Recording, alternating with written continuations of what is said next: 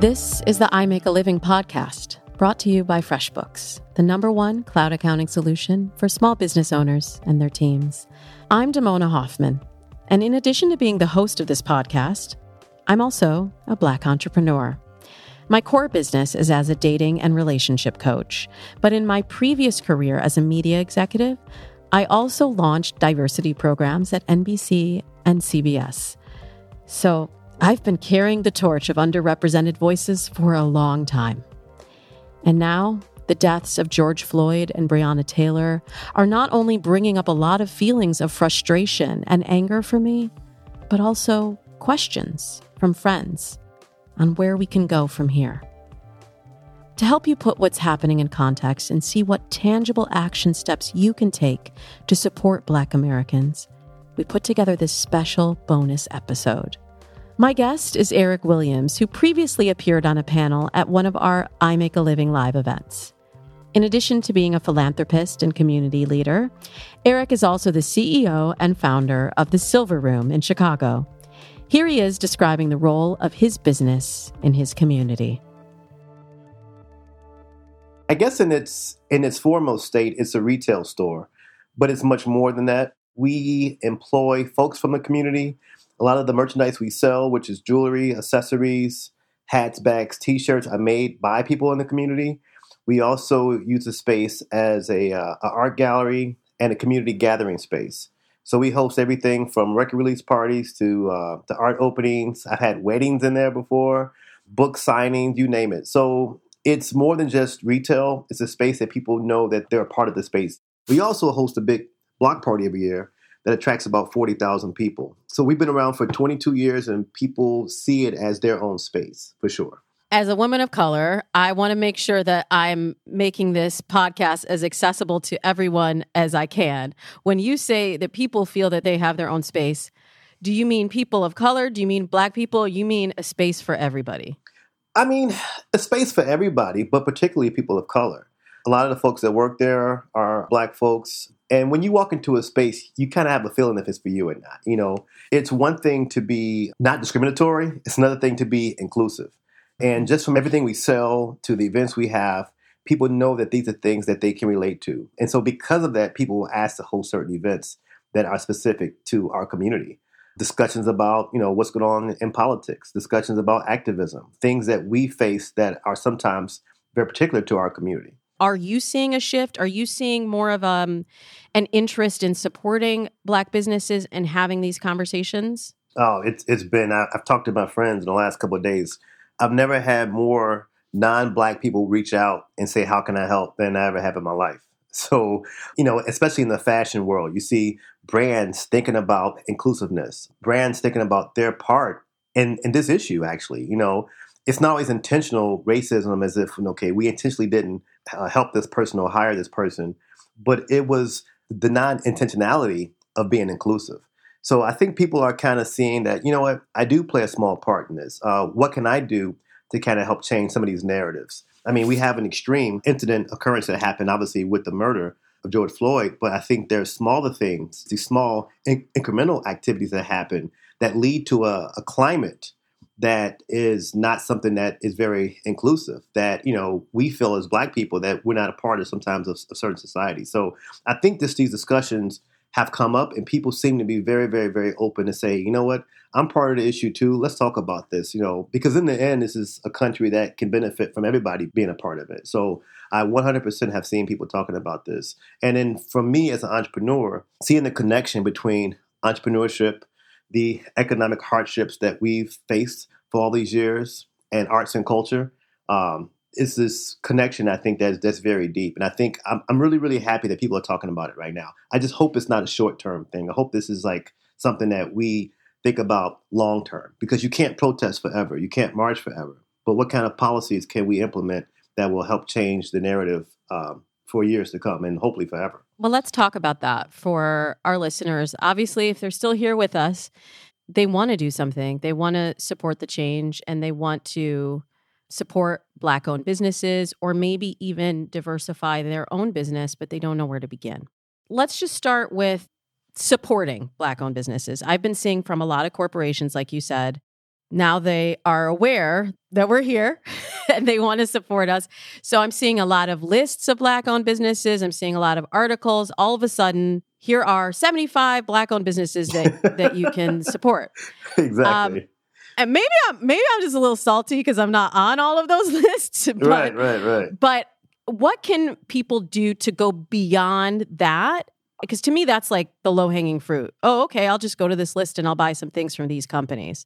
But to me, it's more of a systemic change that needs to happen in the way that you think about researching the companies that you're going to buy from. But just to begin, maybe people can just start with supporting Black-owned businesses. What does that mean to you, and how have you always, and how do you now encourage that, within your community? I mean, again, we have about 50 vendors in our store that are Black. So when we sell things, these Black folks make money. They can employ other Black folks, and, it just helps our community in general. I think sometimes, and I'm going to speak about fashion and retail in particular, it's not always necessarily like, oh, we don't like Black people, we're racist. It sometimes comes down to this thing of the bottom line for some people. Indirectly, it is racism. And I'm going to give you a quick example. I had a friend of mine who owns a sunglass company, and he doesn't have any Black models, right? So I had a friend reach out to him and say, hey, we've noticed that you've never had any Black models. He said, well, why is that? He says, well, that's not our customer base. And I don't want to turn off some of our white customers because they see a Black model and think that this is not for them. So again, it wasn't him being overtly racist, but understanding that, you need to think about your part in this, like what part can you play in saying, this is not about the bottom line, it's about being inclusive. So I think there's a lot of people who are thinking about this in a different way now that they've been also a part of the problem. So yes, it's part of yes, you can definitely go and buy Black, and that's great. Please shop at the Silver Room. We love it. But it's in your everyday life also. It's your fears you have of people who don't look like you. It's the fear of speaking out against injustice. I mean, to me, that's the larger picture. It's not just the easy, in some ways, low-hanging fruit. Let me donate money, let me buy stuff. But how can I play a part in this in my everyday life? As a small business owner, I have often struggled with finding imagery that speaks to my diverse audience for my website and marketing materials. And as a consumer, I have struggled to find products that are truly made for me or have advertisements that reflect my needs or experiences. It'd be easy to say that many products are just not meant for an audience of color, but the problem runs much deeper than that. I think sometimes as Black people, we're not even thought of. So it's not even a matter of like, I'm going to intentionally, be racist towards you or discriminated towards you. It's like you weren't even a thought. I think that's actually more the issue sometimes. Like we're not even thought of. And then when you bring something up, it's like, oh yeah, I didn't know that. Another, I think a big part of this is in this country, we've been really, really, really bad at teaching history. We have quote unquote American history, which some would say is white history. Then we have Black history, which is slavery, Martin Luther King, Obama. All right, we're done. You know what I mean? So I think if we could really teach real history and Black history as part of American history, what Black people did, how we got here, what we built, Reconstruction, Jim Crow. I mean, all of that stuff, I think to put it in context, non-Black people, white people would understand certain things better, as opposed to saying, well, you guys just did this and you guys did that. And why aren't there more Black businesses? And you guys should be better educated. Well, there's reasons for all of this, and I think a huge part of it is a lack of really being honest with ourselves and having really serious, honest education to understand why we are where we are now. You know what I mean? Like, why is our housing the way it is now? Why is our employment the way it is now? We live in these neighborhoods that are in cities, they're separate, and they're not equal. You know what I mean? So like, why is all that happening right now? And taking a deep, dark look. We've all heard stories from our parents. My grandmother, she's from Mississippi. She told me the reason that she came to Chicago during the Great Migration. You know what I mean? Like, do people understand this big shift from the South to the North? Why that happened? My grandmother witnessed a lynching, literally, in 1924. Now, she tells me this story. Now, this is in my head. My grandmother had a business because she couldn't get hired by a white person at the time. We talk about Tulsa, Oklahoma, and Black Wall Street, and I mean, there's so much history. I think if we understood history better, we would understand where we're at right now. I feel as though there's sometimes a refusal to acknowledge history. Maybe it's painful for some people. Maybe they don't want to acknowledge the privilege that they have. But I think just being honest with one another will help us get through these tough times. And I do see now some people at least willing to listen. And I've seen that in some of these lists. Here's some books you can read to understand things better. Here's some videos you can look at to understand things better. So for me right now, it's really about, yes, it's great. Donate money, shop at the Silver Room. But long term, we have to take a real honest look at ourselves. Yeah. Beyond even just supporting Black businesses, which I think is really important, what you've done, as you said, with the Silver Room is you have also created a pipeline where other Black businesses can be supported and can have their work amplified. Having come from corporate media in a diversity role, we were often talking about supplier diversity. And, this is a company where we had a whole department that was responsible for diversity. A lot of our audience, they're entrepreneurs or solopreneurs. So it's just them thinking about all these things. And I just don't want anyone to feel like we're giving them one more thing to think about. But there's a lot that you can do as a small business owner, and you've proven that, to support Black entrepreneurship.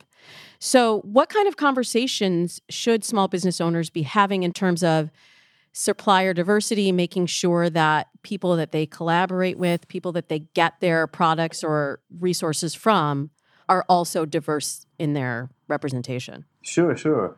I mean, to me, it's about sustainability. It's not a one-time thing. It's not like, something you can think about, for the next few months. It's like, how do you build a pipeline with folks who work in the service industry, with folks who work in manufacturing, that now we're actually producing products for other people? You know what I mean? And a lot of this is because we've been locked out of these certain industries for so long, we don't have the know-how. And sometimes you have to be understanding of that. Well, why aren't there more Black tech companies? Well, why aren't there more Black manufacturers? Well, we didn't have the resources and we didn't have the know-how, from the 1920s or whatever year this was. So rather than me saying, let me just kind of give you this right now, maybe I'm going to bring you into the fold and kind of work with you to train you so you can do this on your own. So end of the day, it's about ownership. And how can we have these independent Black businesses own the properties, own the means of production, to supply other folks? So I'm looking at it as, well, what if there's this Black-owned microchip company that's supplying white companies? That to me is how we should be thinking in a larger picture, as opposed to handouts in a way, which I feel like, okay, we're going to do this little one contract with you.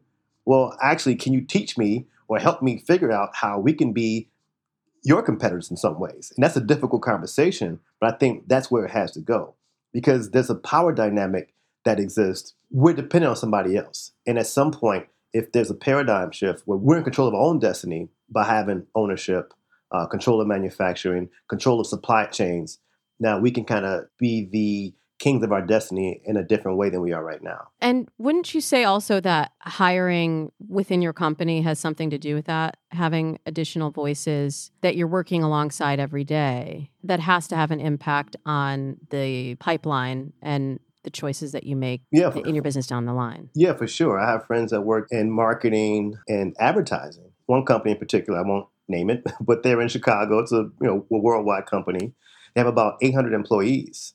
And I asked my friend who's a producer there, I said, well, how many Black people do you have in leadership roles, like real leadership roles? And he said out of the 800 people, he said there's 3 or 4, literally at 3 or 4.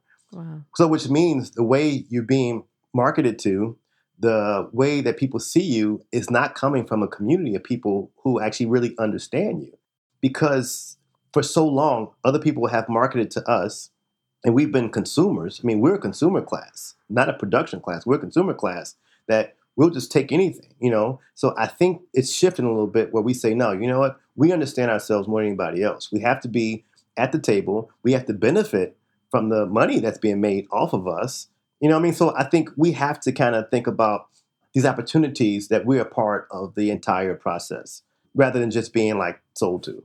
Yeah, I was looking up some background just on how Black CEOs are represented in large companies. And I found that as of today, only 4 CEOs in the current Fortune 500 companies are Black. And only 2 in history have ever been Black women. And that to me it shows that we haven't had a pipeline that's been able to grow Black talent to the point where they can be decision makers within the company, but we can start small. What about philanthropy? A lot of companies want to contribute a portion of their funds to philanthropy or even their personal funds to be able to support Blacks in America. How do you recommend people figure out which companies are the right ones for them to support and for their business, if they're, say, donating a percent of proceeds to a charity organization, that it's in alignment with their values? Wow, there's so many nonprofits and foundations and companies out here that are doing great work. So, there's a million lists, honestly, that I don't even know them all. I think it's important. I think, people who are giving money and donating to causes is important. But to me right now, I think it's even more important to say, hey, look, you know what? I got an extra $5 million. I can donate a portion of this. But how can I actually talk to somebody or teach somebody how I made my $5 million?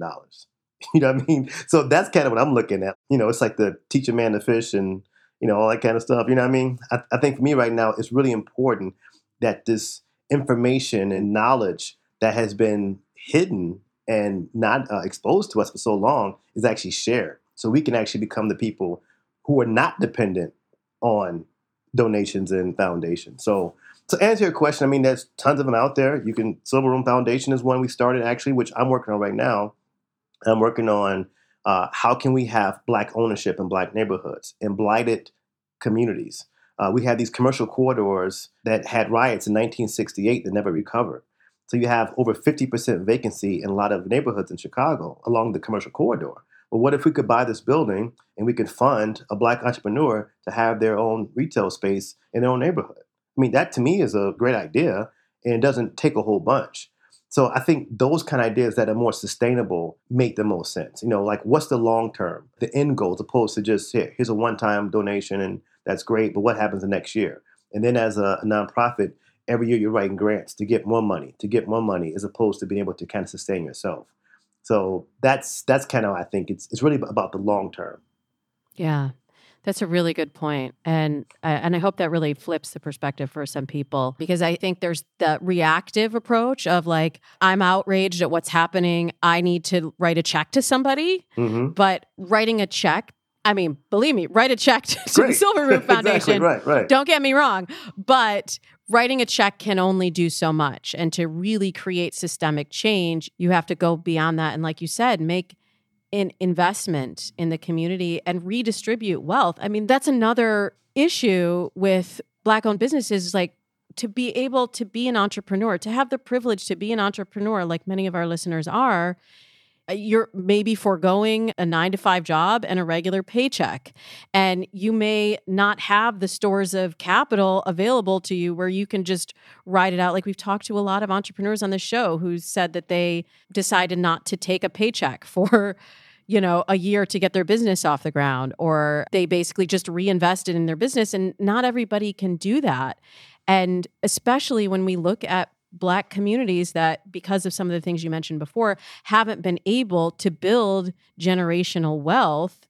And we look at it at a time when coming out of coronavirus, or hopefully coming out of coronavirus, where I read a statistic that 58% of Black and Latino households don't have enough income to cover 3 months of expenses without income.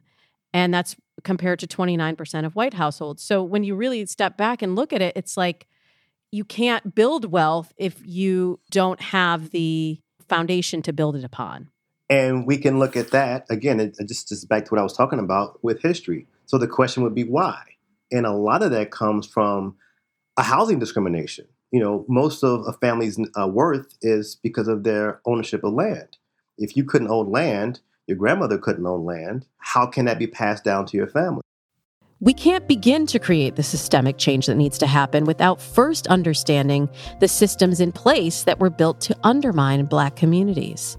One of the biggest contributors to the lack of wealth in Black households is the practice of redlining, a policy put in place by the Federal Housing Administration in 1934, which designated certain neighborhoods as undesirable and prevented African Americans from getting loans to buy homes in those areas, while also locking them out of home ownership in white neighborhoods completely. As a direct result, white mortgage owners got a head start on creating intergenerational wealth, while the Black communities across the nation were pushed into undesirable, underfunded neighborhoods into buildings that they didn't own. And before you say, that was ancient history, think about how the predatory lending practices that led up to the housing market crash in 2008 disproportionately affected Black and Latino families, many of whom still have not recovered from losing their homes. I can't consolidate 400 years of Black history into a few sentences, so I'll leave you with this. If you don't understand what Eric and I are talking about, this is the perfect time to educate yourself. So again, I think just to put it in perspective, we have to understand why that is. I had friends of mine, I used to work in finance before I opened the store up.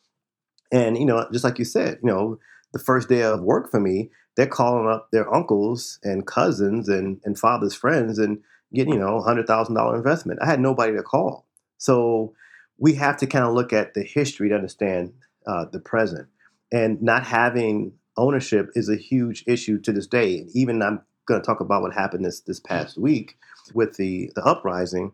A lot of things that happened in my neighborhood, I'm in the south side of Chicago, a lot of these businesses were destroyed. Most of the businesses in Black neighborhoods are not Black owned. So what if they were Black owned? Maybe a person's cousin owned this building, or a person's father or mother owned this building, and then they wouldn't destroy it, So all of that plays a part in what's happened and what's happening and what's going to happen in the future. So for me, I'm really focused on how can we own our own property, own our own business, own the ways and means of production to be sustainable, not just this one little, okay, here's a couple $100, here's a couple $100,000, but then what's next? How do we own? How do we manufacture? How do we produce for ourselves? Yeah, and I just want to also reiterate, it's not about taking spots away from other people or taking more of the pie. It's about just getting some of the pie and just getting a seat at the table.